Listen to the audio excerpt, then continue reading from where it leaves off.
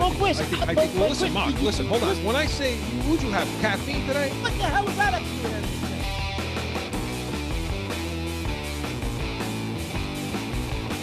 How much coffee did you drink before the show?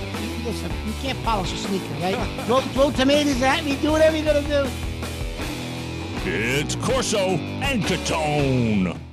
Welcome into Corso and Catone, the real deal New England feel. And I'm joined, as always, by Mark Catone. And your chat, your calls, your thoughts, 855-313-PATS, 855-313-7287. Along with the chat, Joe, our producer, director, Joe Guarnieri, has got us up on YouTube live chat. So chat in, call in, tell Mark how wrong he is about everything he talks about. And Mark, we got a lot to get to today. We're going to be talking Celtics, Bruins, more Patriots. Cam Newton's in the news again. It just doesn't seem to end, right? And we're going to go with our NASCAR minute. We're going to have Chad Campbell, our expert NASCAR guy. He's going to come on, talk to us about some NASCAR information and info and good things all coming up on the show. But Mark, getting into the Celtics here right off the bat, I mean, they seem to be the story of New England right now. And I mean, let's jump into it. I guess you start nowhere, the first place to start, which is Ainge. You know, he came out, he made some news talking about, is this team good enough to compete for a championship? He says no. Do they need more pieces? Yes. So Mark, I mean, he sees issues. He flat out says he sees issues. What do you see? I see issues with him. How's that? I see issues with him because it seems today it comes out that he's pissing GMs off all over the league. He tried to dish Kemba Walker before the season. He knew he was damaged goods, and he's trying to push him out to other teams. And other teams found out that he's pushing damaged goods. So he pissed off half the GMs in the league. And then he had a deal, or the supposed deal worked out with Indiana with when they had Gordon Hayward still. They were going to do a signing trade for Miles Turner, and there was some smaller pieces involved in the deal. And Ainge is busting beans to try to get more little pieces when a deal was in place. So instead, you're now holding a friggin' IOU $28 million trade exemption, big goddamn deal. What are you going to do with that, right? He's holding this in his hand now with nothing in return for Hayward. That was a joke how he handled that. And now he's saying we need pieces. Well, you'd have pieces if you did your job. And I think Ainge is starting to lose a little bit. It might be time to move on from Danny Ainge, Chris. Never mind just players. I think it's time to turn the chapter on Danny Ainge. He hasn't made a deal since he brought in Garnett and Allen and those guys. He hasn't done anything since. He's still living off of the Garnett and Allen deal. Well, I mean, Mark, okay. I mean, if you want to say, okay, Come on, well, Chris, you know what? I've had enough of Ainge now. Well, if you want to say, okay, he hasn't, brought free agents in and things like that. Okay. But, he also drafted Tatum. He drafted Brown. I understand that, but you can't win in this league, Chris, without free agents. Young guys only take you so far. The teams that win, it's because they've brought in free agents. And those are the teams like that win in this league. Three. It seems like you need three guys. Like two just can't get it done. And you ain't going to do it with three guys. You ain't going to bring in that third guy unless it's free agency. Well, listen, in his defense, I will say this. You're talking about Kemba Walker. He's trying to deal him at the beginning. Mark, who the hell how do you not, if you're a GM around the league, you telling me you have no idea that Kemba Walker's damaged goods? Well, that's news to you? What are we in the freaking Stone Ages where they can't read that? No, because Ainge made it seem like he was healthy. He was cured. He wasn't a major injury. It was just a tweak. They rested him. He's ready to go. And come to find out, he ain't playing until after Christmas. He was bullshitting GMs, Chris. Yeah, except every damn media outlet out there in New England and every other place, NBA Network. I mean, you go on these NBA Network, all this other crap, and every damn media outlet is talking about Kemba Walker's not going to be around till Christmas. He's not going to be around till Christmas. So these stupid ass GMs need to they can't figure that out. I mean, listen, I agree with you about Ainge and the fact that, he's throwing his team under the bus when he should be throwing himself under the bus. I get that. And then he goes back and forth, Chris. He's very wishy-washy. He goes back and forth. He never commits to anything. Huh? Yeah. He does contradict himself a lot in interviews and things like that. But listen, so your take is, why would he say that? And he would say that to try to, you're saying he's trying to CYA himself? I think, in my personal opinion, yes. And listen, Chris, to answer your question, they absolutely need to make a deal, right? This team, the way it is currently constructed, they're going to finish in the lower half of the playoff bracket. They may finish 7th or 8th or 6th, 7th or 8th, right? They're not going anywhere in the playoffs. They might win a round, but the way they're constructed, unless we think Marcus Smart is that much of a difference on this team that he's gonna push you to, I don't know. I mean, but it seems to me they need to make a deal. Is that really the guy that's going to push him over the edge? Because listen, like I said, I keep bringing this up show after show after show that we keep talking about the Celtics, and I keep saying, hey, look, Marcus Smart. Well, the damn media, they just irritate me. They're just so damn irritating because they're back and forth on this guy. Well, he's a selfish guy. He wants to take a lot of shots. He shouldn't be taking the shots. It should be Tatum. It should be Brown. Fine. But then when he leaves, it's, well, we can't live without this guy, as if he's going to come back in with all his and he's going to make that difference. Mark, listen, how are you going to make the difference? He's going to be the reason you don't blow a 24-point lead against New Orleans? Yeah, I don't agree with it, but I'm just saying, does he give you that edge, that attitude, Chris? I don't know. If you he does. If you watch that game Sunday, Chris. I watched it. I wanted to throw up watching it. New Orleans was kicking on all cylinders. They got into a rotation. They got into a groove, and the Celtics just were on their heels and never really. They just couldn't get in. Couldn't match the intensity of New Orleans. And the next day, Jaylen Brown said, "Well, we need to mature." Well, you need to mature. After how many years you and Tatum been in the league? You need to mature? Really? What are you talking about? In other words, they could not match the intensity. Is that the player's fault? Is that Stevens' fault?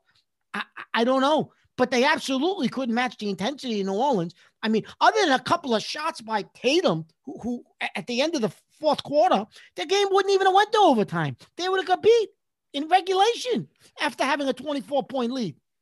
Yeah, listen, there's no motivation coming from anywhere. And that's not something that's going to come from Ainge. So I'm not going to blame him for that. I mean, he's sitting up in the top. No, I'm not blaming him for that, but I'm blaming him for a lot, Chris. He's starting to upset me now. Well, the problem, the problem, in that stupid trap.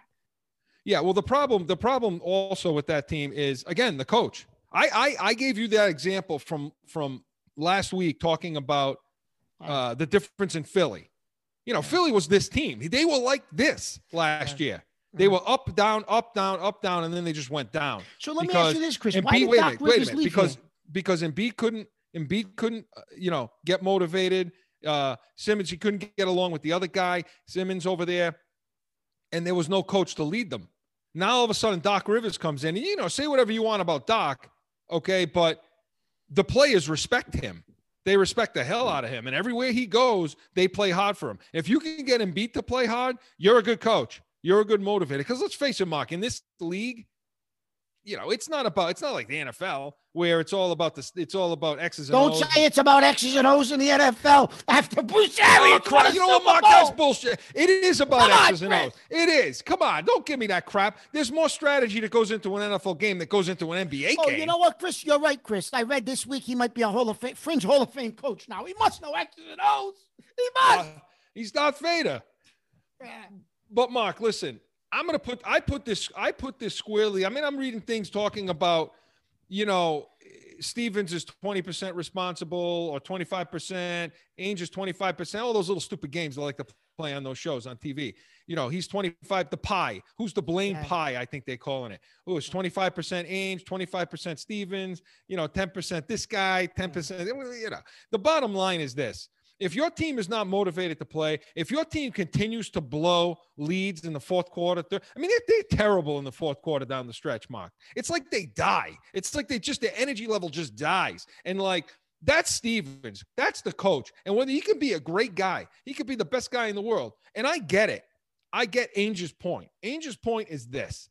Hey, you're 22 years old. You're 23 years old. You're making millions of dollars. You need somebody else to motivate you?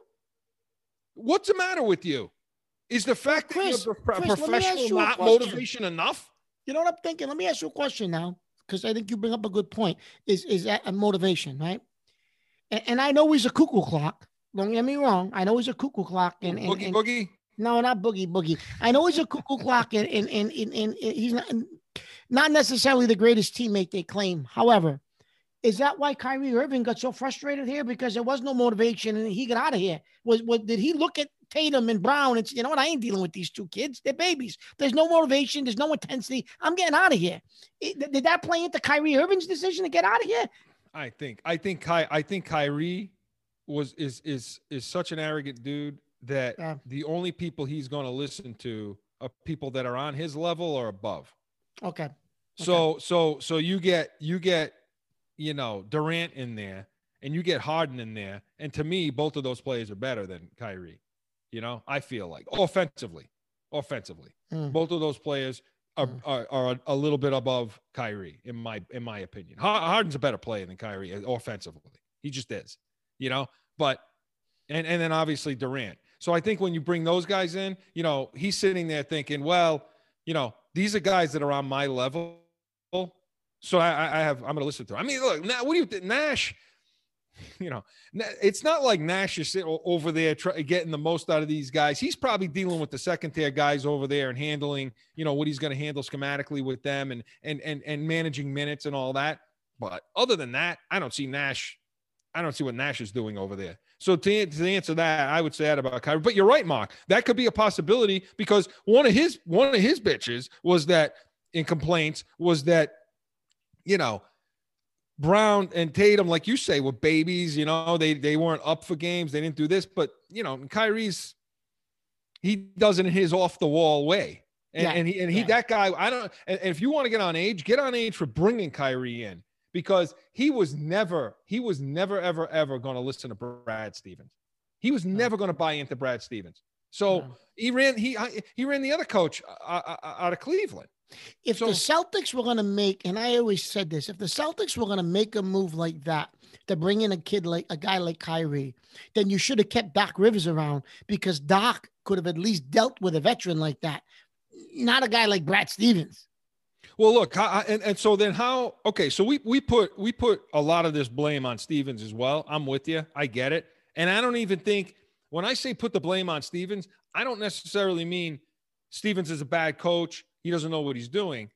He just hasn't built up enough credibility for these superstars to buy into. And Mark, it it pisses me off a little bit too, though, Mark. It really irritates me, and I want to get to Tatum and Brown for a minute. What that player who I think was on the Wizards had to say, but it irritates me, Mark. You know, I like the players, and I'm all for them, and I'm getting there. Get yours. I'm fine. Get yours. Go get your money. Get yours.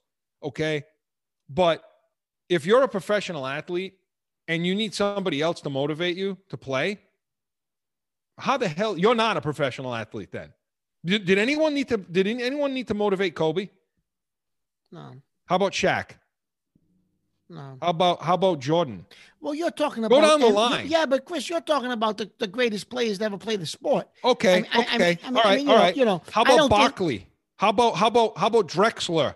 How about those guys that you could consider Tatum on? You're still talking about Hall of Famers. Well, but look, you're trying to consider Tatum on the same level as Clyde Drexler and those kind of guys. I don't consider him to be on well, not yet, but he looks like he's on that road, doesn't he? Yeah, I guess. So, I mean, the point I'm making is if you're a professional athlete, how the hell do you need to be motivated? But fine, if you need to be motivated, okay. Chris, so the thing is with Stevens, right, is you're right, Chris. These guys shouldn't have to be motivated at this point, especially at this age, right? They're mature. They've progressed enough now, Tatum and Brown, that they should be at a point in their careers that you don't need that motivation. You're right, Chris. They should now be the leaders of this team, and they should be the ones who are pulling these young guys together and saying, hey, we need to have a level of intensity to win in this league. And if you can't bring it, then maybe we need to bring in a different set of guys. And Tatum and Brown should become those leaders. And maybe that's just not their makeup. Maybe that's not their personalities. I don't know, Chris. It's a different generation. I don't know. But I will say this. Brad Stevens is used to coaching young guys, college guys. Brad Stevens at his best, Chris, is when he's got a collection of young guys who overachieve, who actually he can coach, who actually listen to X's and O's. And even when he had that Isaiah Thomas team, he really didn't have a superstar on that team. No, he coached them up. He coached them up. They were scrappy. They listened to him. He drew up X's and O's. I think he understands that part of the game. But the part of the game that the Celtics are at now with Tatum and Brown and egos, and like you said, Chris, they're at a different level now. I don't think that is what he is good at. And I think that's what he's struggling with this team and with these guys, right? Yeah, he likes to teach. You know, yeah, he likes to teach. Well, these guys aren't beyond that now. They're getting the ears. They're doing what they're doing, right? They're taking their shots. They, you know, and I know you're going to get into that, what that guy from the Wizards said. And I think that plays into what I'm saying. I just think it's different than what Stevens is good at, right? So is it time to go to the next level? Is it time to move on from Stevens, bring in some different players to match up with Brown and Tatum, and maybe bring in a different type of a coach? I don't know. You had Doc here, but I think Ainge sat Doc down and said, look, we're going to go to a youth movement. And I know that's not your thing. You don't want to be involved in a rebuild. And I think that's why Doc said, well, then I'll move on. And Doc went to the Clippers, who had veterans, but that didn't work out there because he couldn't even manage Paul George. He couldn't get a third guy. He couldn't get a third guy, but he couldn't. Paul George was kind of a wing nut too. He couldn't get him to play, I don't think.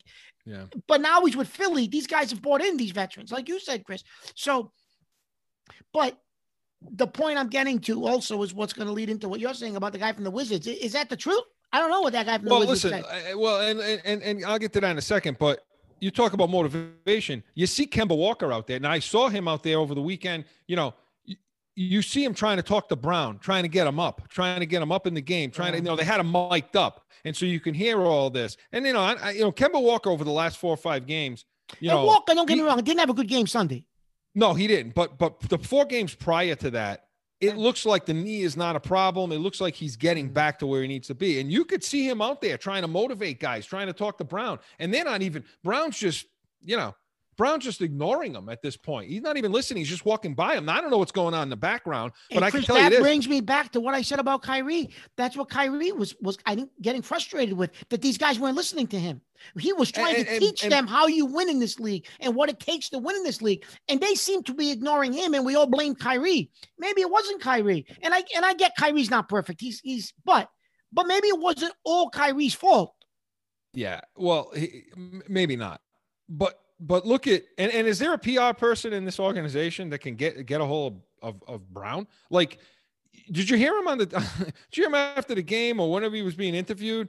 First of all of them, they're all tough now. They're all quiet. They all talk like this.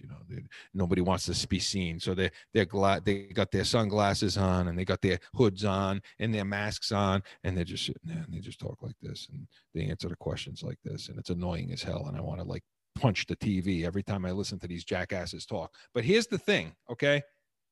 They asked him a question, about this, about the motivate, about all these things, and he says, no comment. No comment. Saying no comment is screaming. The problem with saying no comment, Mark, is that it leaves everything open. It leaves it completely open for interpretation. What the hell does no comment Chris, let mean? me ask you this. He could have said, we got something, we'll talk about it and, keep it in the team. And we could have said anything else. Chris, let me ask you this. So now, with that said, is it time? If Ainge is even capable, Chris, of pulling off a deal anymore, I don't know what Ainge is capable move one of these 2 guys? Again, is it time to move Brown? I know you had said Brown is playing a little better than Tatum. I think the ceiling is higher for Tatum. But I think Tatum has a better ceiling, and I think Tatum has a better attitude. Is it time to move on from Brown to get another star in here? You could probably swap him for another disgruntled star on another team. So you trade him, get a couple of pieces, and then try to still bring in that third wheel. Is it time to shake this roster up in that fashion? I don't know. I don't know, Chris. I don't know. I don't know, because here's the problem. If you do that, you get another disgruntled superstar. You still got Stevens. Listen, no matter what happens in this situation, Stevens will be the first one to fall.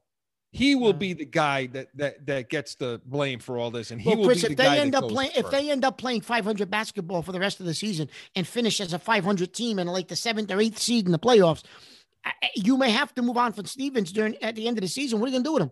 I mean, even if, you know what I mean? What are you going to do? You can't, something's going to change. Look, the problem is, too, you watch how they play, and I know it's an individual game now. I understand that. But if you watch the Celtics play for the last 3 years, you know, the ball movement, boom, boom, boom. What you saw the Nets doing the other night, boom, boom, boom, boom, around the horn, find the open guy and hit their shot. Celtics were doing that very well. Now, a player in the league, okay, after they played the Wizards, which is why I think it's a player on the Wizards, came out and said, Brown and Tatum just try to get theirs. They're just trying to get theirs. If you double up on them off any of the other guys, that's it. The Celtics are done. You can't, you know, you double those guys off other guys, that team's finished. And you know what, Mark? That's what we're seeing. All we're seeing out there is them getting theirs. You know, now fine. You're a superstar. You get yours. All the other players get theirs too, right? LeBron gets his, okay? You know, Durant gets his. You know, Harden gets his. All these guys get theirs. I get that part, okay? But they're losing. See, they're getting theirs, but they're also losing. So all you see is this lackadaisical, get the ball, get me, ISO, you know, get a pickup at the top and try to get to your spot and hit the shot. Tatum's dribbling off his leg at time in the fourth quarter. You know, they're turning the ball over. It's just sloppy basketball. And that has to fall on the head coach. It has to. Yeah. And so so Mark, do you think they should move these guys at this point, or one of these guys? Chris, listen. Or we need to see longer. Listen, I like I said last week, I think the East is a foregone conclusion. You're not winning the East, Chris. You're not going to beat Brooklyn. You're probably not going to beat Philly. But maybe you can beat. You're not beating Brooklyn this year. If Brooklyn stays healthy, you're not beating Brooklyn. So let it play out. Let the season finish. See what this team ends up doing. See how they finish up. And then I think at the end of the season, you're going to have to take a long, hard look at this roster. And you're probably going to use that exception. Some of these guys. They're going to use the exemption before the deadline. Yeah, exactly. And then you're going to have to move on from some other guys on this team. And you may have to move on from Stevens. It may need to be okay, listen, we're going to turn the page. And if we're going to try to make a run of a championship, we're going to have to shake the roster up a little bit, use the trade exemption, and then maybe you bring in a different type of a coach on top of it. I don't know. And then we got to get the break. But Mark, so you're saying then, because I think it's the coach that's going to be the first one to fall. But Mark, he's going to be. But so you're telling me that if they can't look, say, just the Pelicans, we'll just go with the team they just played. A guy like Hart, Redick, Ball. Yeah, but I don't think any of those guys are going to get you a championship, Chris. No, but the Celtics are lacking big time in bench play. Oh, they are. They are. Too. You know, they need some. They need some more contribution from the bench that they're just not getting. They're not getting it. You know, now maybe when Smart comes back, that rotation shuffles up and they get better play, but they're not getting anything from the bench. And I just wonder if one of those guys, even Cousins, even him, bringing him in. I was reading today, Chris, they're not going to bring Cousins in because he doesn't fit what they're looking for. Supposedly Cousins is what is it they're looking for? I don't know this day.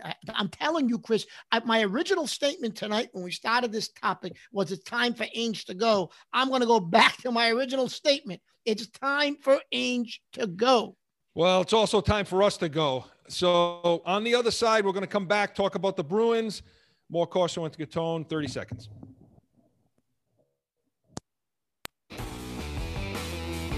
It's that time again for a timeout for a message from one of our sponsors. No one ever thinks they will be in the need of a criminal or traffic lawyer, but things happen. Corso Law Group is Arizona's leading criminal and traffic law firm. Their 20-plus years experience and attention to detail has helped thousands of people all across this great country who found themselves in a situation in Arizona. So whether it's a traffic ticket or if you need reduced DUI or more serious issues, call or go online to CorsoLawGroup.com and talk with these expert attorneys who I know will help you. Corso Law Group. Back in, more Corso and Catone. Mark, listen, did you watch the I'm calling it the Tahoe Winter Classic. Did you watch? Of course you watched it. You know, what'd you think of that? I thought the optics of it was good. I think it was a good atmosphere. I think, you know, the surroundings were beautiful. I just think, I think they misjudged obviously the weather, right? They misjudged the ice and the they probably should have definitely not tried to play those games during the day. But I mean, thought it poor was, Colorado, No. those two teams over there on Saturday, No. they started the game, then they stopped the game, then they No. played it later at night. I think it was a good idea. I just think, they misjudged a little bit. The wrong right? venue and the The wrong time. venue and the It wrong was time, sloppy. right? It was it was a sloppy mess. It Yeah. really, really was. I mean, you know that ice, and you saw the NHL guys out there trying to the ice. The keepers of the ice, or whatever they call them. If you're going to do an outdoor game like that, you need to find a venue up in Canada where the ice is going to stay frozen, right? You got to go to Greenland, man. Yeah. You got to go over there. You got to go. You You need got to go where up there, Santa Claus lives. Or even you need to go if they which they don't. I know they got an indoor venue. You need to go up to like Lake Placid or someplace way in upstate New York on the Canadian border where it's cold. And, those backwoods in Canada over there where some of these guys come from, with the old pond hockey, eh? But here's the thing. Yeah, it was a sloppy mess. And then with the Bruins game, I will tell you this though. Yeah, of course it was beautiful looking at the mountains, wonderful. Yeah. But when it comes to the game, it was a nice place to take your wife. Never mind a hockey game. Yeah. So look, I'll tell you this though. I'll tell you one thing I did like, and the first thing that jumped off to me, and especially when the game became night, when darkness fell, I usually don't like a third jersey. Because you're a traditionalist. Yeah. Well, first of all, I mean the alternate jersey. First of all, Mark, the Bruins jersey is the best looking jersey in all, and it's one of the best looking jerseys in all sports. That Bruins jersey. It is. Not the black one, the white one. The white one. I know the white one is home. The one that used to be the home ones. I was watching the other night. They had the Big Bad Bruins on. The history of the Big Bad Bruins with the white jerseys. It was nothing better than that. Derek Sanderson was, it was nothing better than that. Yeah, and O'Reilly and those guys. I think O'Reilly took the whole penalty box with him when they tore down the Garden, right? Yeah, he did. But the jerseys they were wearing popped off that night. Those yellow jerseys popped. They because there was nothing above them to reflect it or to kind of drown out that yellow or that gold or whatever it is. They looked sharp outside like that. I will say that, because next week, Mark, we should do a segment. We'll do that segment. You know what? We're going to do that segment next week. We're going to talk about jerseys. We're going to talk about what are the best looking jerseys in these four sports. What do you think? One of the best looking jerseys was our red home Patriot jerseys back in the day. Up there. Right there. You know that, Chris. And the helmet was just a classic look. John Hannah, right? Big John Hannah coming at you like a train. No, yeah, and listen, next week we're gonna break those down. I really wanna know. I want to know from you people, which jersey you think. Think about it all week. Next week, get back to us. We want to know, what do you think the best looking jersey in all of sports is, and then we'll break down the teams, because I'm telling you, the Bruins, they're right there. So yeah, it looked good. But that poor goaltender for Philadelphia, man.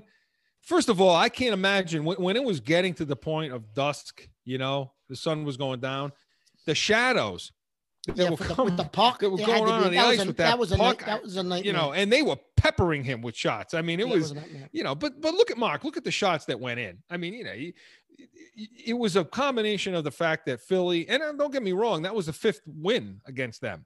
They've beat them 4 times, two in overtime, but they've gotten 2 points in every game they've played against them so far. Philly's supposed to be one of those teams that's going to be up top there, that's going to be fighting for that, for those playoffs and so on. And they got their number. However, it should be noted that there were several key players out for Philly that game. There were. So that was a hard ask. And we lost McAvoy. Yeah, but that was which is a key. Is key. You hope he's not out long term, because they need McAvoy. Because especially with Chara going, you need McAvoy. And you already have Krejci's already out of the lineup. Although he's day to day, but no, Mark. I mean, they were playing with one hand tied behind their back, and you just couldn't stop anything. And I'm happy. Listen, don't get me wrong. I'm happy they won 7-3, but 7 goals. But Mark, when you break this team down, when you look at this team, taking out that game, although I will say the one thing that we talked about last week or a couple of shows ago, whenever it was, is we talked about the fact that where they're going to get their other scoring from. The that Coyle line. I mean, he's not living up to the stand. Although now Sunday comes and you got goals from guys that wouldn't normally score. I mean, you had McAvoy scored, and he gets his. Coyle, Richie, Fredericks, who I love. Fredericks is my favorite player on this team. Ever since I saw him get in that fight against New York and go in that penalty box and just scream and yell, and that's old time hockey to me. I like that all day long. But you had some contributions from other guys who played well, and I thought that Coyle line played well.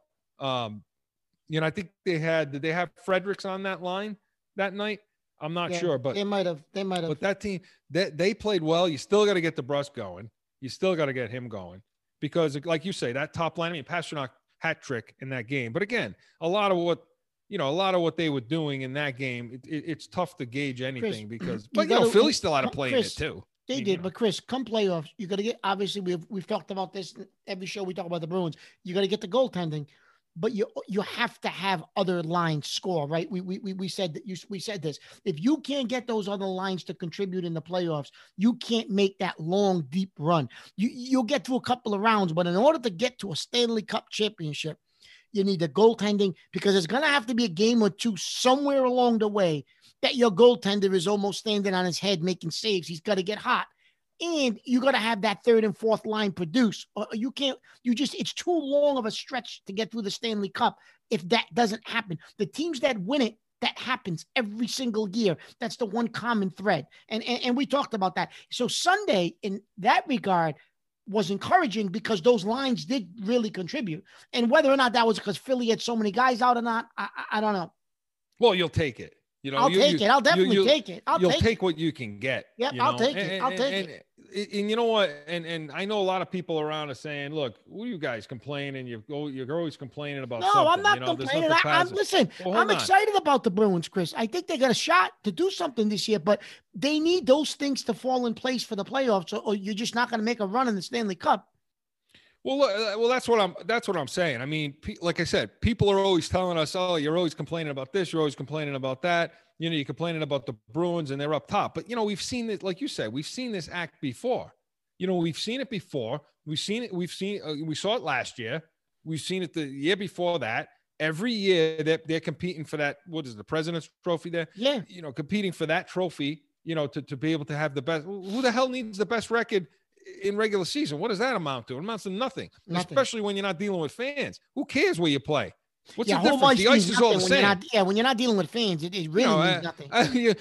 Cassidy, when they got off that long road trip, but they played well, and they came off that long road trip and came back home. He says, "Yeah, it'll be nice to get back home. Then they lose 2 in a row, and then they lose the game, and they go to another game, and so they didn't play well at home when they got home. So because like you said, Chris, there's no fans. So what's the point? I mean, you're not getting any advantage playing at home. I think in all the sports, Mark, I think home ice is the least important in hockey. I would argue that, especially like you say, even when fans are there. I mean, I still think that it's overrated, home ice versus the other sports. I mean, in the NFL, that home field, because you have 80,000 people screaming at you, yelling at you. That's tough to deal with. So you go to Arrowhead and have to deal with that. Or Seattle. There's certain places, Chris, in the NHL where the corners are a little wider. I know it's regulation ice, but it favors the ice, the way the arena, the fans are situated. It favors more scoring. You go to a place Tampa, like Edmonton, Tampa. It's a little bit different. But you're right. For the most part, it's not like home field in baseball or hockey. Or football or basketball. It's different. You're right. Yeah, it is different. So Mark, I mean, looking at this team, because again, so people say, why are you so negative of them? Because we've seen this act before. And then like you say, they get in the playoffs and then they lay an egg. Now, I will say that if they continue this trend and keep going the way they are, I mean, we're going to keep saying this week after week after week. Okay. Yeah. Well, the goaltending isn't as good. It's not good enough to do it. Let's see if they could do it in the playoffs. And then weeks pass and they continue to play well. I like the way Rask is playing. I like the way Halak is playing. But do they need another piece? Because I am concerned about that Coyle line. I really am. I mean, I like Richie. I like how Richie plays on special teams. Mark, listen, here's you people want to know why we're negative about the Bruins. This is why. They're 28th in the league in 5-on-5. And that right there, okay, now they're third in goals against, okay, and they're sixth on special teams. That's what's getting it done. But in the playoffs, so the special teams, in the playoffs, I consider overtime. Go ahead.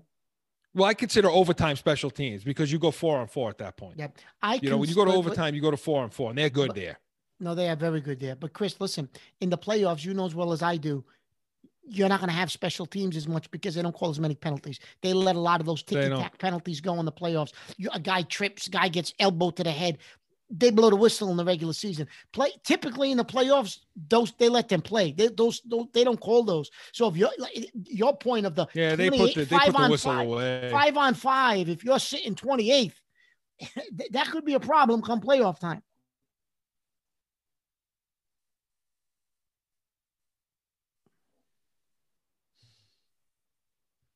Well, you look okay, and teams have done it in the playoffs. They, look, Boston's going to have their game. That line's going to have theirs. They're going to get theirs at times. But teams are going to load up. They figure out a defensive way to beat Julian. I mean, they'll figure out a way to take away that line. And now what are you left with now? DeBrusk, Coyle, Frederick, Smith. Yeah. There's just nothing. There's not Richie. There's nothing that scares you after that first line. Okay, so you can shake up the lines. Okay, move DeBrusk up to that top line. You move Pastrnak down with Coyle. But is that getting it done too? So then I want to know this. In Pittsburgh right now, or last several days, they're talking about Crosby. In fact, he had a moment over there. He had something. So he hit some milestone, I think. Yeah.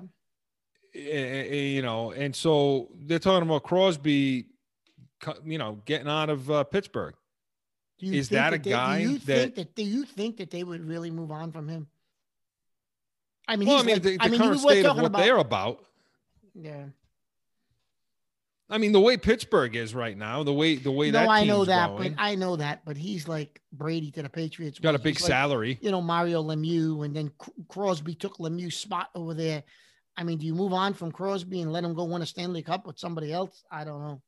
If they did, I would. You got to get in on him. I mean, gee, you drop him. Yeah. I mean, when there's smoke, there's fire. Yeah.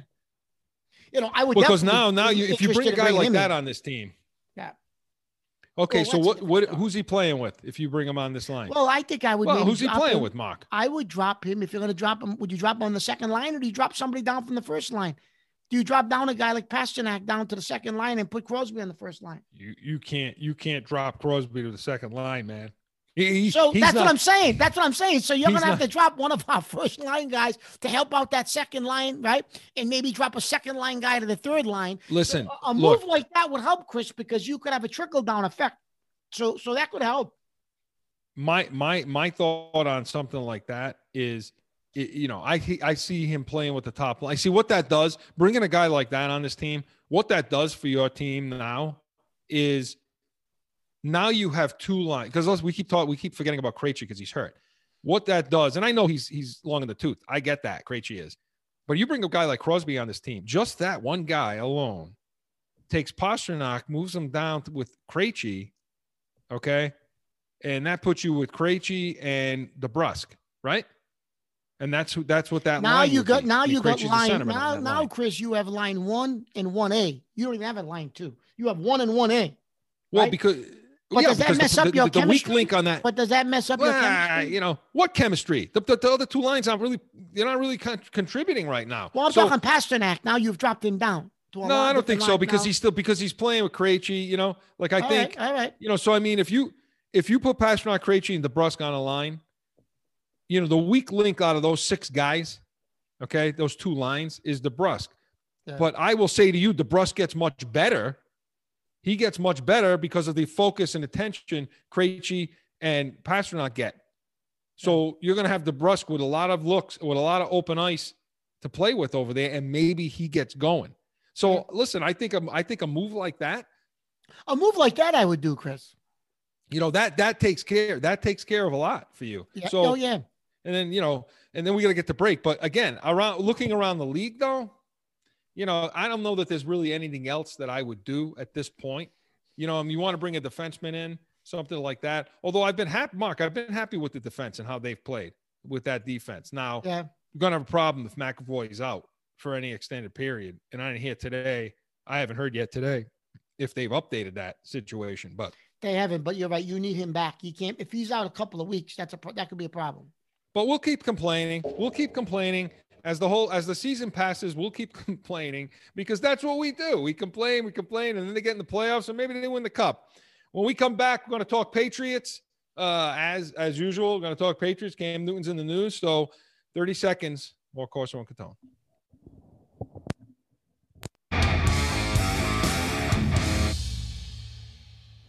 How do I get to the point where I understand my passion enough to communicate it outward and dial myself in so that I can craft my own sauce? But you don't have anyone that's going to give you the right advice. Now you do. We've been discussing where we live and what areas do we want to always talk about. And really, it's startup, it's finance, and drive. We are Special Sauce Podcast.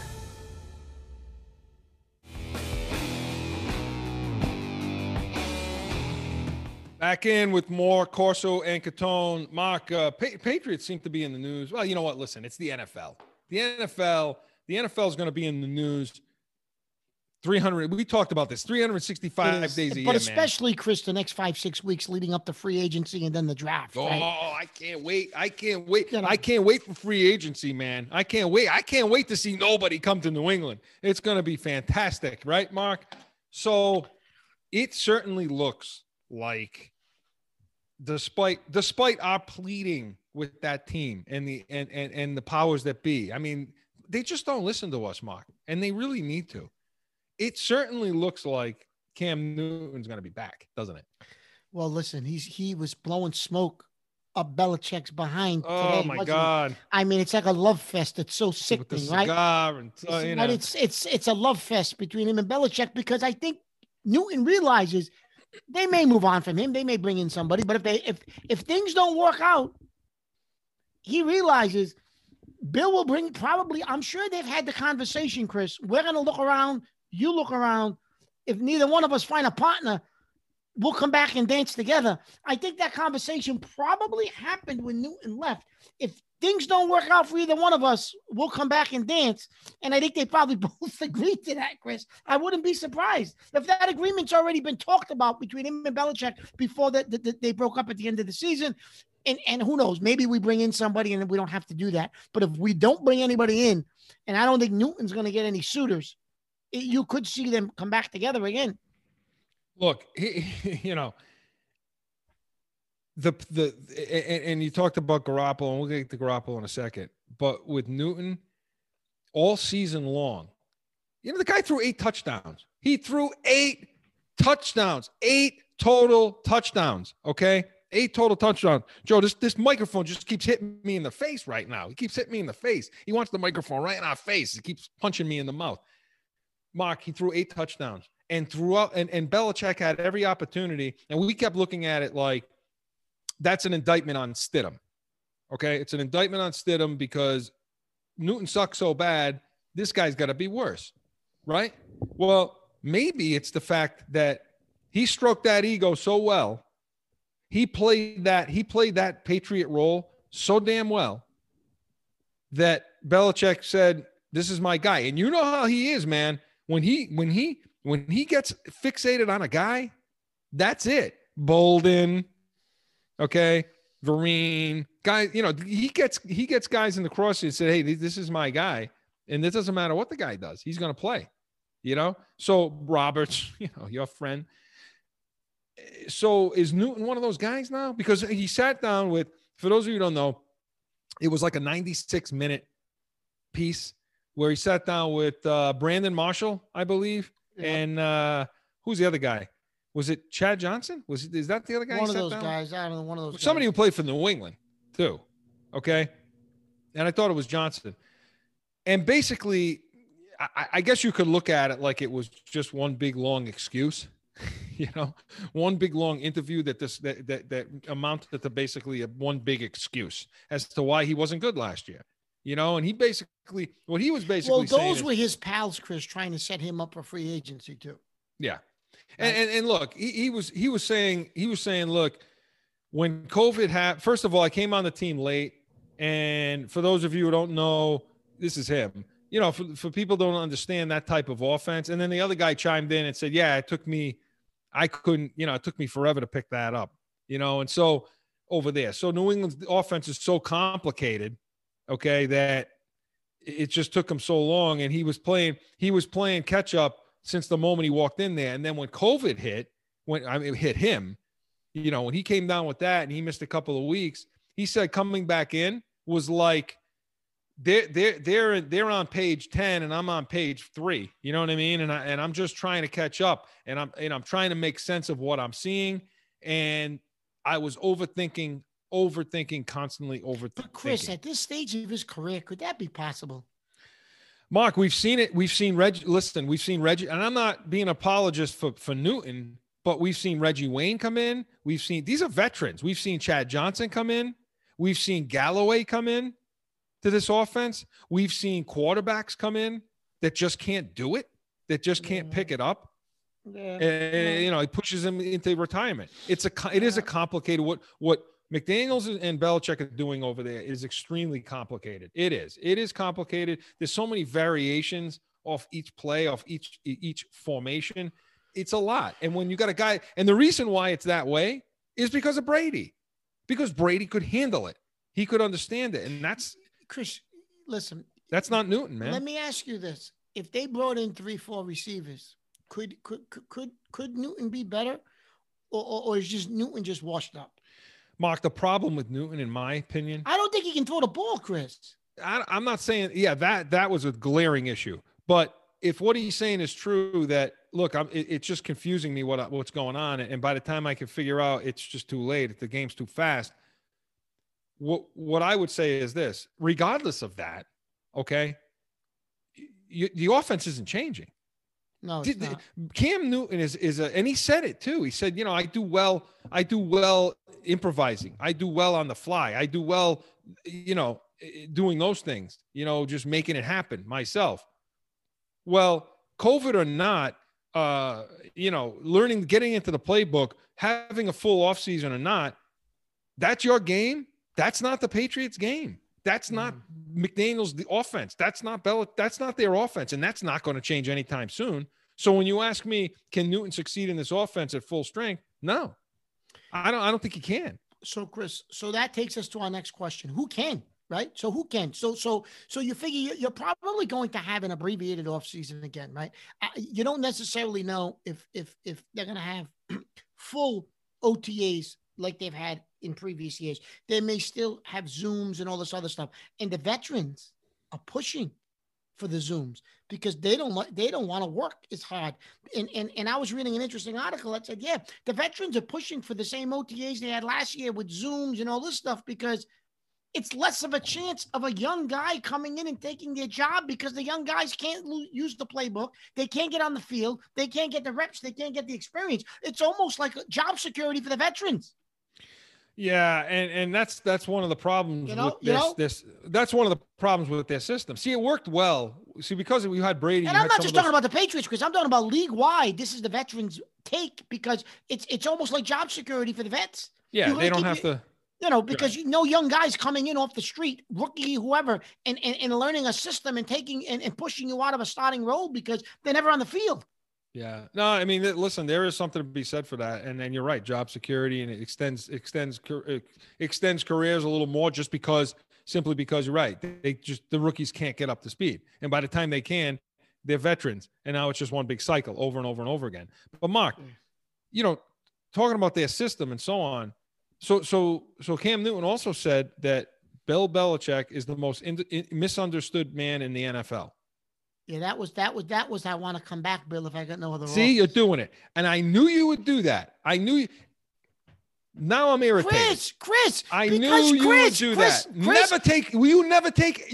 You're those other guys. They don't take anything at face value. Nothing. Chris, I'm taking it at face value. Chris, this guy's been sucking his ass since he came here. Come on, Chris. You're gonna honestly not take that. You're gonna take that at face value. The guy's been sucking up to him since he came. Listen, here. Come on. That's come on. Listen, here's why. Because Mark, I've been telling you for years that I think Belichick is what the people are seeing and what's going on behind the scenes. It's two different things. And you hear a lot of players say that. In Newton's case, Newton is definitely sucking behind. Okay, there's some of that. But I still believe the premise that Belichick is operating differently behind the scenes with his guys versus out in front. All right. Out in front, can't stand anybody. He doesn't want to talk to anybody. But behind the scenes, they're not the only. Look, look at the guys that complain about him. Look at the guys that have a lot of negative things to say about Belichick, the Amendolas, those guys. Yeah, okay, we know he doesn't pay anybody. I understand that. Okay, he doesn't pay anybody. Well, that's gonna change. That's gonna change this spring. You're gonna have a 4-12 season next year. Look, I know this guy's trying to get back on the team again. I get it, and you know it's easy to fall into the trap listening to this guy, thinking, you and I did in the offseason. Oh, let's go. We got it. We're ready to go. Cam Newton sounds positive. He sounds savage. Let's go. Cam Newton's career is finished, Chris. He ain't playing. He'll be a backup wherever he goes. Unless a team is desperate for a quarterback, he can't throw the ball, Chris. What you have to hope for, honestly, because we just said about Belichick and his guys. There are guys that his guys. Yeah, absolutely. Who was his guy? Jimmy Garoppolo. Who was his guy? Garoppolo's his guy, Chris, and that's who he wants. And that's who he's holding out for. Who's he? So for Christ almighty, go and get the guy now. If you put the package together, they'll get rid of him. But they'll get rid of him. They're going to try to lowball him to get him. They will, but I think at the end, if Belichick wants that guy bad enough, he'll give up what he needs to get him. Okay, now, well, Chris, listen, they go ahead. You're going to have to do it before free agency or nobody's coming here. Right. I sent you that piece on Hunter Henry. Hunter Henry said, I want to go somewhere where they have a quarterback. Right. So you're not going to get any of these guys to come with you if money is close. They're not going to come here. You don't got a quarterback. Listen, I will say this, and I mentioned this to you over the weekend. Okay. To me, when you look at the quarterbacks, either free agency or you look at the trade, Mariota, guys like that. Okay, Brissett, you can have, Winston, Bridgewater, guys like this. Okay. To me, there's a lot of criticism of Garoppolo saying, he's always hurt. He never could stay on the field. What's he really going to do for you? But here's why I think. Here's my pitch for Garoppolo. And out of all the guys I just mentioned, that's the guy I would want. And the reason I would, because it legitimizes Belichick again. And here's how it does. Okay. If Garoppolo comes on this team and free agents are looking at this, they're going to look into the system and say, well, look, he knows Belichick. He knows McDaniel. They drafted him. They thought a lot of this guy. Now he's back in their system. Okay.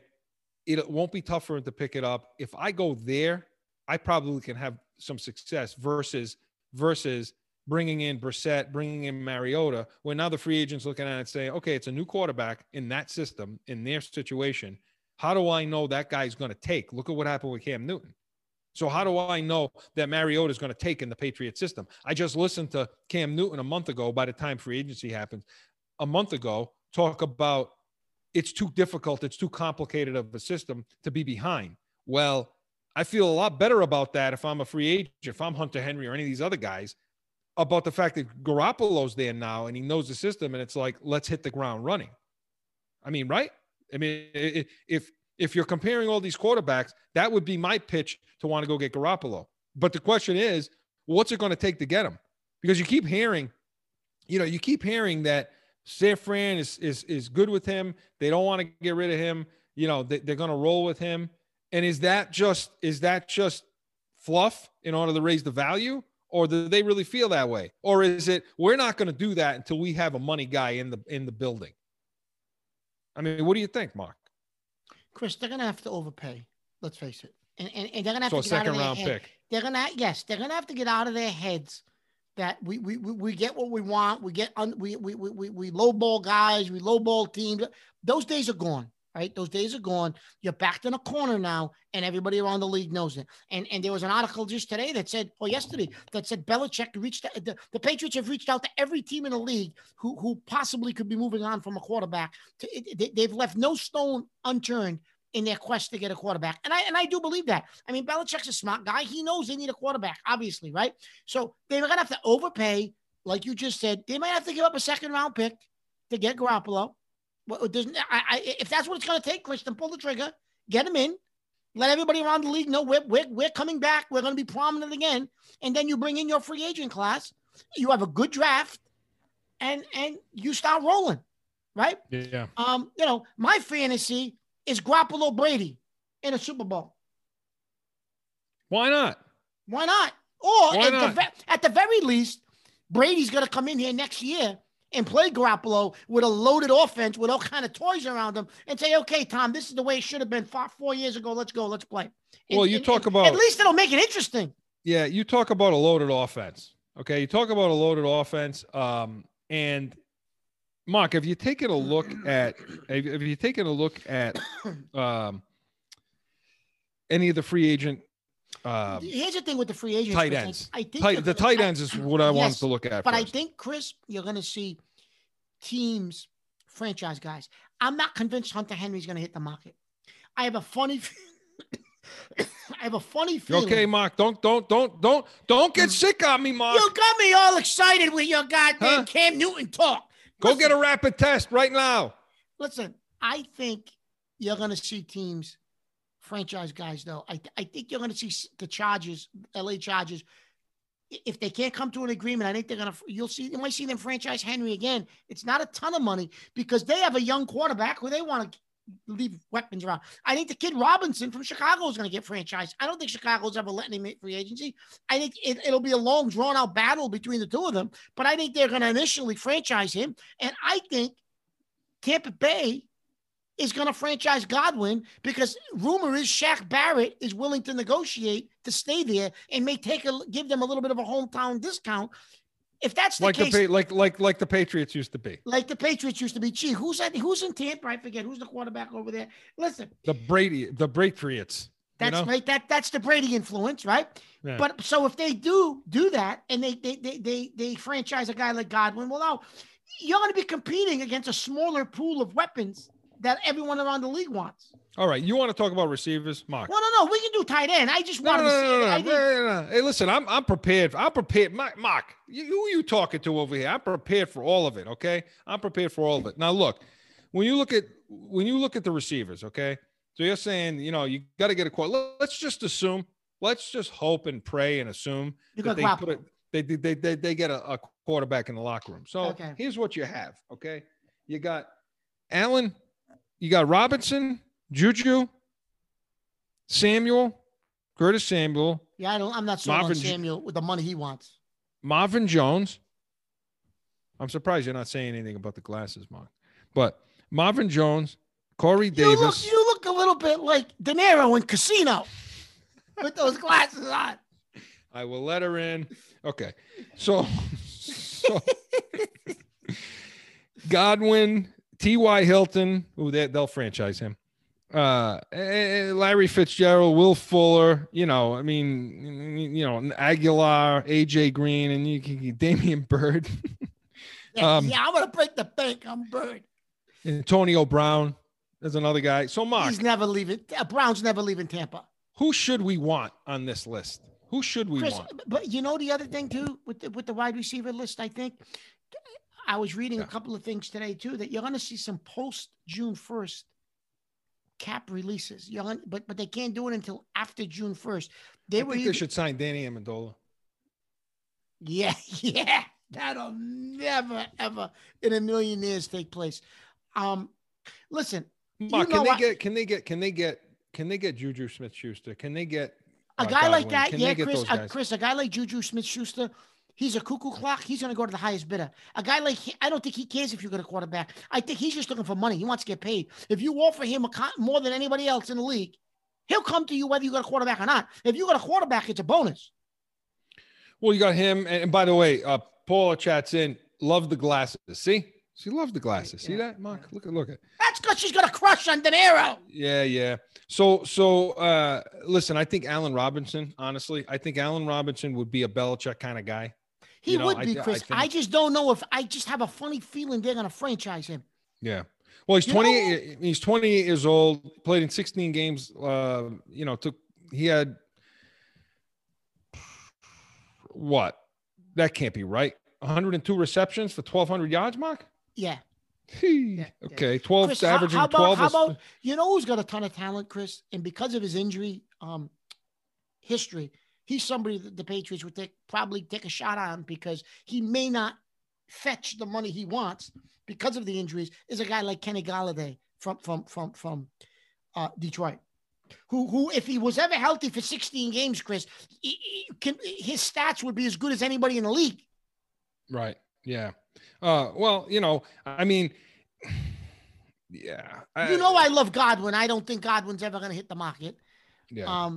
And they were talking, Chris, even about guys like John Brown from Buffalo being a June 1st casualty. So maybe you don't get him in free agency, but come June 1st, they were talking about a guy like John Brown. They were even talking about after June 1st, Atlanta maybe trading or moving on from Julio Jones because these teams are in cap purgatory. That was one of the guys. He ain't going to be around for free agency, but he's a guy that in June, after June 1st, could be dealt. Well, Mark, look, and you're talking about an NFC team. And what I did is some of the cut possibilities, okay, for cap casualty guys. You're looking at, and this is all kinds of guys. You're looking at, and Joe, listen, before you yell, we're going to go long. I'm just letting you know. Alshon Jeffrey, okay, is a cut candidate. Deshaun Jackson, I think, was already. He was cut already. Cut. Nate Solder was already cut. Jimmy Graham, Trufant, Kyle Rudolph. Rudolph's interesting at the tight end position, Chris. Was he? I don't think he was cut yet, but if he's a possibility. These are possibilities of being cut. If he got released, he's a veteran tight end that if you had a guy like Garoppolo could probably come in and still be productive, very productive, and teach those young guys you drafted maybe. Ertz is another guy. Ertz is another guy. If he was released, I would bring him in a minute. Yeah. By the way, Chandler Jones is another guy. I know I'm all over the place with the positions, but these are guys, Landon Collins, like Alex Smith, I read an article Fowler. that Philly might draft a tight end from Florida, Kyle Pitts. If they draft Pitts, they said Ernst is a guarantee post a June 1st release. Well, like I said, what's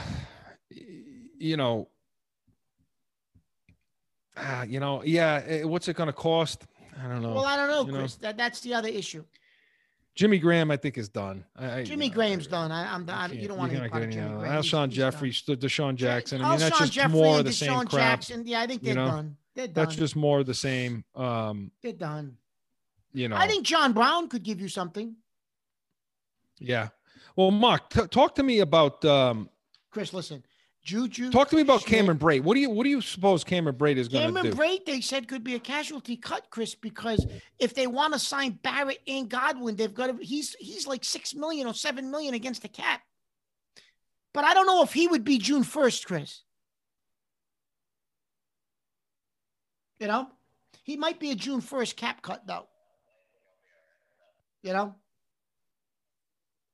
So that would be interesting to see because you need a tight end. If you don't address tight end in the draft, you're going to have to address tight end in free agency, Chris. You don't have a choice. Yeah. Sorry, my microphone was off, so you guys didn't hear anything I said. No, I agree. I agree with you. Mark, real quick before we get the break, because with this Tooney thing, I just wanted to hit this real quick about the Tooney situation. Because you know me, I don't like to pay a guard. Okay. Yeah. I don't like to pay a guard a ton of money. And that's what's going to cost for this guy. And they've already overpaid for guards, wouldn't you say? Absolutely. Positively. Is it possible Nate Solder was already cut? Okay. Now I understand his best days are behind him. I get that. Okay. Yeah. But he's already been cut. What do you say to if he can pass it all, he can pass their eye test. You bring this guy back, okay, for shorter money. And can he play right tackle? Can you kick Cannon over the left tackle? Can you kick Wynn down into the guard spot where he played in college? I mean, is that something that can be done? And you think it's something they should think about doing? Well, if you could bring him in for Chris for cheap money, why not? If Yeah. he's willing, he's made his money. Let's face it. The Giants were crazy enough to give him that guaranteed money they gave him. So he made his money. So maybe he comes in if he wants to extend his career by a year or two. Maybe he comes in, gives you a team-friendly deal for a year. He just wants to play football. He knows the system. It wouldn't be a learning curve for him. He probably could come right in and play. Yeah. I would take a shot and bring him in. Yeah, and Mark, I'll tell you, we got to go to break now. But the guy, I'll tell you who I would bring in. Okay, I'll tell you who I would bring in if we have some time at the end of the show. Eldon Roberts. No. Deion Sanders.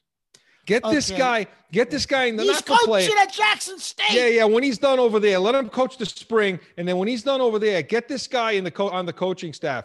There's your legitimacy. There's your free agents. Who's not going to want to come and play for that guy? Who's not going to want to come and play with that guy? And when Belichick leaves, give this guy the head coaching job, because I'm telling you right now, I'm telling you out there right now, Deion Sanders will be a head coach in the NFL. I promise you. Everything that guy does, he succeeds.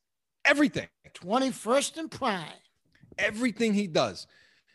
Got to get the break. When we come back, we're going to go to our NASCAR Minute. Going to be joined by Chad Campbell, our expert in NASCAR on the Expert Hotline. 30 seconds and back.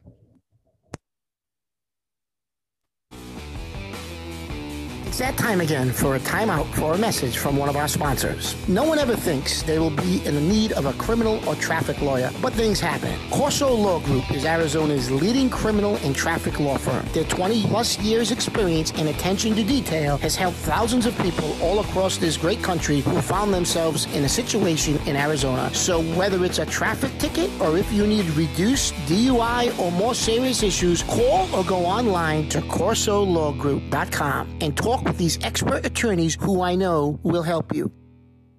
Corso Law Group.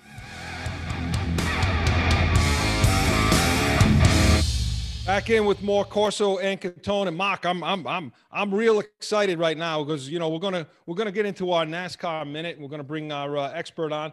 Mark, listen, I love NASCAR. Okay, I do. When I was living in New England, okay, I had no idea. I had no clue, no idea what the hell NASCAR was, what it was about, and all that. And I came out here. Look, Mark, you can see over here. Look at this. Look. See over here. Look at this. Okay. All right, Harvick with the little car like this. There you go. Yeah, I got my props. I got everything I need. This thing's great. You can use this thing to keep anything soda pop. You can use water. You can use this thing to keep anything cold, Mark. I don't know if you've ever seen one of these things. No, I never saw one of those. Use this things. to keep Wait anything till you cold. see us at the Patriot game live when Tampa comes in. I'll have one. We'll be putting something else in the Don't worry koozie about thing that. there. We'll put something there. But listen, I want to bring them on. And we'll get right into it. We're going to talk about NASCAR and we've got some questions for him. And, hopefully he can enlighten us as to this sport and everything else. But I want to bring on the expert hotline. Want to bring in Chad Campbell, who's going to be joining us again on the expert hotline. Chad, welcome into Corso and Catone. Hey guys, how's it going? Hey, Chad, it's going pretty well. Listen, we just want to know from you where is this sport today? What makes NASCAR so interesting on television? Where it doesn't look like there's just a bunch of guys taking left turns for 3 hours. Right. Yeah, and it's tough to get to answer that unless you actually watch it. Because I'll tell you, I was one of those where I figured, a bunch of guys making left-hand turns, what a waste of gas, And a buddy of mine asked me to go to a race with him back in 2005, and I said, oh, of course, I want to try everything once. So we came over to watch one race to see, so I kind of get familiar with it. And the point where I got hooked was how confused and lost I was, because there's so much more to this thing than going around in circles. And there's pit strategies, there's fuel windows, There's wedge adjustments, there's tire adjustments, tire pressure changes.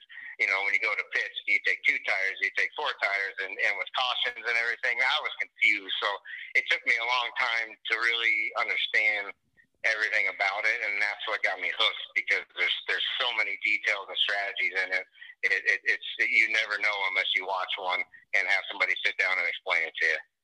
Yeah. See, Mark, you see what I'm saying? Mark's gonna quake. Go ahead, Mark. So Chad, tell now. Obviously, I live in New England, so tell the people in New England, why should they be so interested in this sport rather than any other sport, rather than turning on a Bruins game or a Celtic game? Why do I want to turn on NASCAR? I know what you just said. There's strategy and things like that, but the optics of it. Why would I want to watch it? I mean, it's hard unless you watch it. But I'll tell you what I love about it, and that's the fact that it's such a down home, just good old boy. It's just a family sport where you can bring you can watch, you can bring the kids with you, and it's just the coverage of it to me also is different, because they're not so strict with access. Being a football guy my whole life since I was 6 years old, you watch that every week. But NASCAR just brings you into the car. They have cameras on the guys' visors, for crying out loud. They have, they cameras everywhere. What's that? Yeah, cameras everywhere, Chad.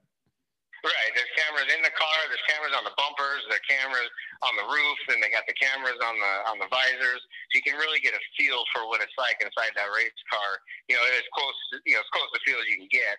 And on top of that, you got the announcers talking to the drivers during the race. And you got the pit reporters talking to the crew chiefs on the down there on pit road, asking them what they're about ready to do.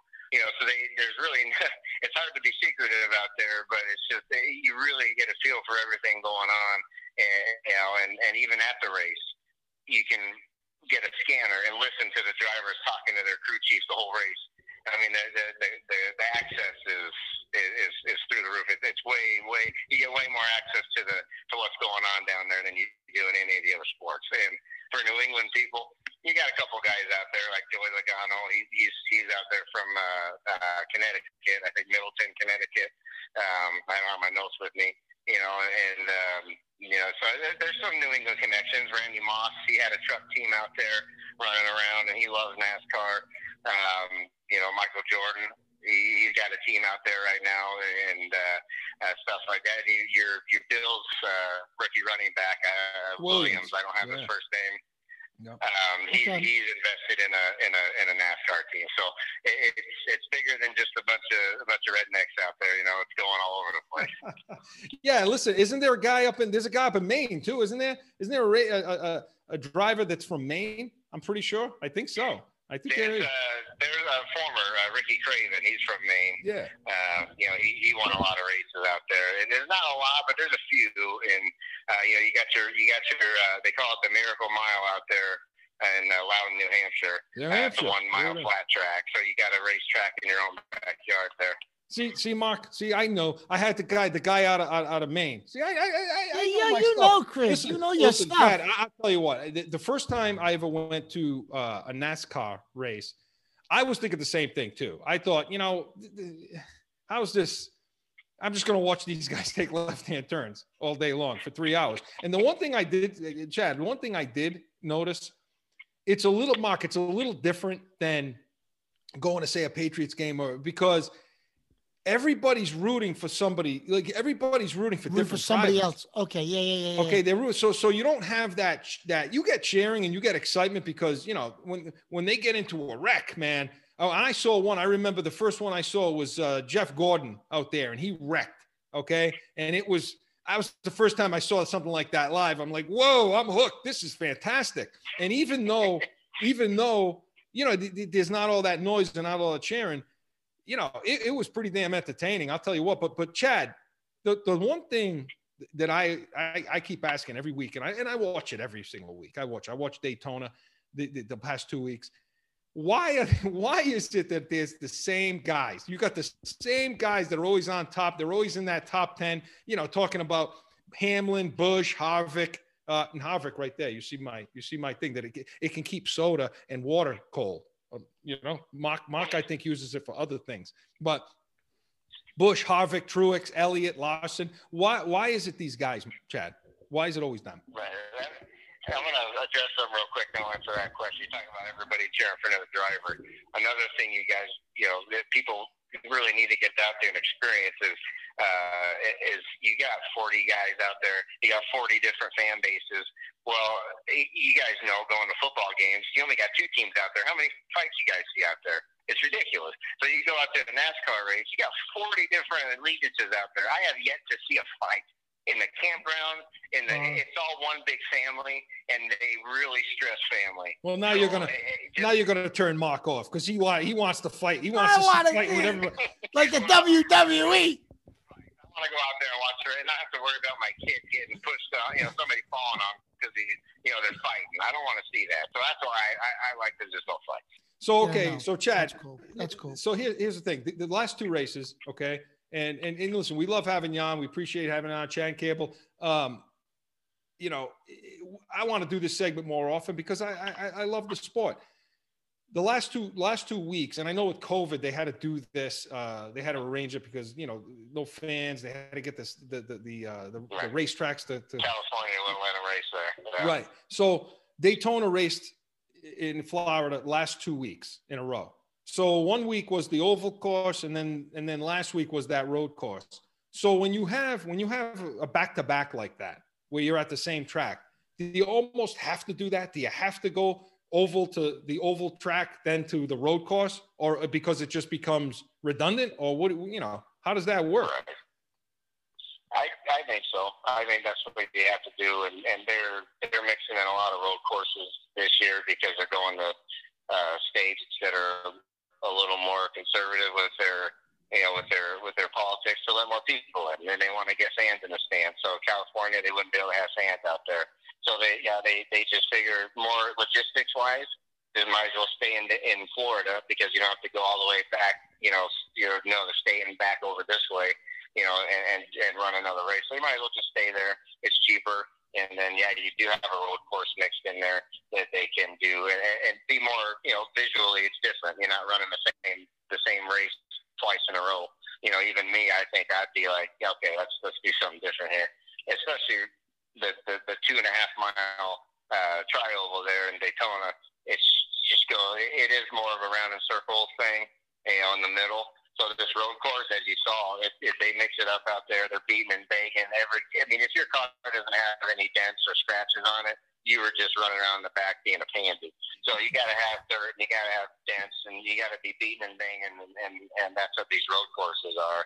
And it is a little exciting for sure. There were 8 cautions down the stretch in the final 10. In the final 10 laps, which in the road course took like forever to do a lap, but. Right. There were like 8 cautions. Track up there in that road course. Yeah, but you know what though? Let me ask you. When you deal with the oval versus the road course, I'm really interested in this. How much faster can you go though? Like, what's the speed? I mean, how fast are these guys going out there? Like on an oval course? They have they got the tapered spacers for the super speedways, so it limits the horsepower. So if you're running by yourself on a 2.5 mile track, the most you're going to go is you might get 190. When you get in the draft, and that's a lot to cover. I don't know if we have time for that, but you can get up to 202, 203 if you get in the draft. These road courses, when you get up on the banking, when you're not on the flat road part, they're getting up to about 185, 186. When they're in there in the middle, yeah. Mark drives 200 miles an hour all the time. I mean, this is no shake for him. He's driving 200 miles an hour all the time. Well, listen, Chad, we appreciate you coming on. Listen, again, I'm interested in it. I like it. I root for Harvick. That's my guy. That's who I cheer for when I'm doing it. I've been to races. It's fantastic. You listen to those guys with the headset on. You can hear them talking to each other. And I'll tell you what, it's entertaining. And watching it on TV, you would think it'd be boring. But the way they produce it, and they get you, like Chad said, they get you in the car. It's fantastic, man. And we want to have you back on again. But Chad, listen, thank you for joining us. Real quick. Yeah. If you really want the excitement, turn your TV on. but turn the volume down and listen to MRN coverage, because those guys make every laugh seem like the last one, and it's absolutely phenomenal. So we'll do that, and our viewers are going to do that out there too. Chad, thank you for being in on Corso Catone. We'll talk to you again soon, okay? All right. Thanks, Chad. Appreciate it. That's Chad Campbell, our expert NASCAR guy, joining us on the expert hotline. And I gotta watch a race. I gotta watch a race. You got to watch a race. That segment was brought to us by Studio 42 Designs in North Providence, Rhode Island. And yeah, Mark, listen. Watch the race. It's exciting. I mean, these guys are crashing. They're hitting these things. And listen, they're safer than they've ever been. They got them in like a cocoon. You know, they got them in this thing where. Well, that was after Earnhardt died. They came up with all these safety precautions. You know. But I'll tell you something. It's exciting as hell, and I encourage everybody to watch it out there. When we come back, we're going to have our final thoughts and a preview of the next show. More Corso and Catone right after this.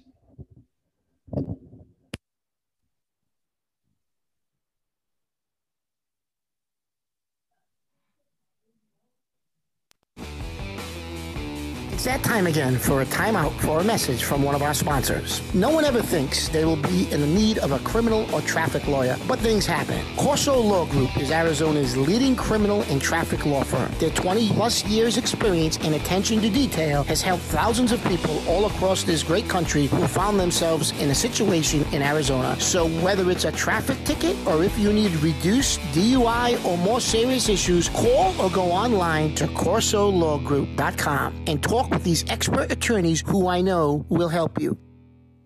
Corso Law Group.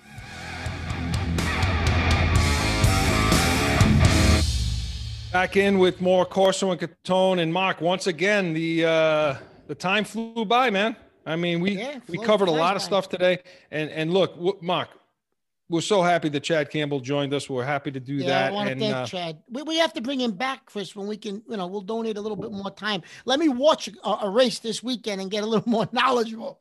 Yeah. And then we're going to have to bring Chad back in another show. Well, like I said, you drive 200 miles an hour anyway. So, you're getting ready. You're getting ready to go up there to New Hampshire and get right on that speedway and get going. Mark, final thoughts today.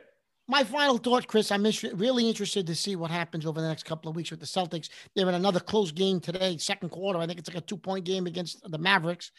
And is it time for Stevens to go? Is it time for Ainge to go? Those are questions I think we're going to see play out, Chris, besides just players over the next couple of months. Yeah, listen, my takeaway is, looking at, and I agree with the Celtics. I agree with what you're saying. I mean, I don't think it's going to get, I honestly don't think it's going to get much better, even with Smart coming back. But the Bruins, look, maybe I'm just getting sucked in like I do every single year with this team. But I like what I'm seeing because I like, I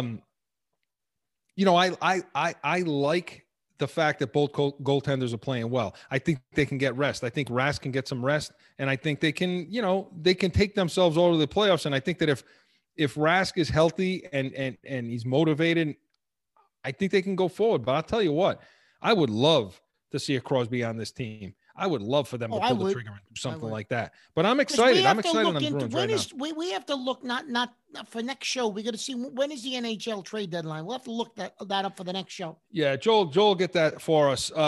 Mark, some people to thank tonight. As always, we want to thank the people, the good people over at Special Sauce Podcast. They're always a good sponsor. They're here.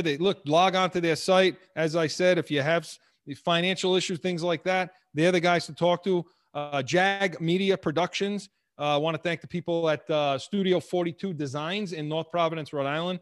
All the people over at Corso Law Group, Arizona's leading criminal law firm, allow us to be your voice. And the people over at Mountain View Home and Security Watch in Scottsdale. Mark, it flew by again. Join us next week. We'll be on Tuesday at 7 p.m. Eastern. We'll get into all New England sports. We are the real deal, New England feel. Until then, so long, everyone.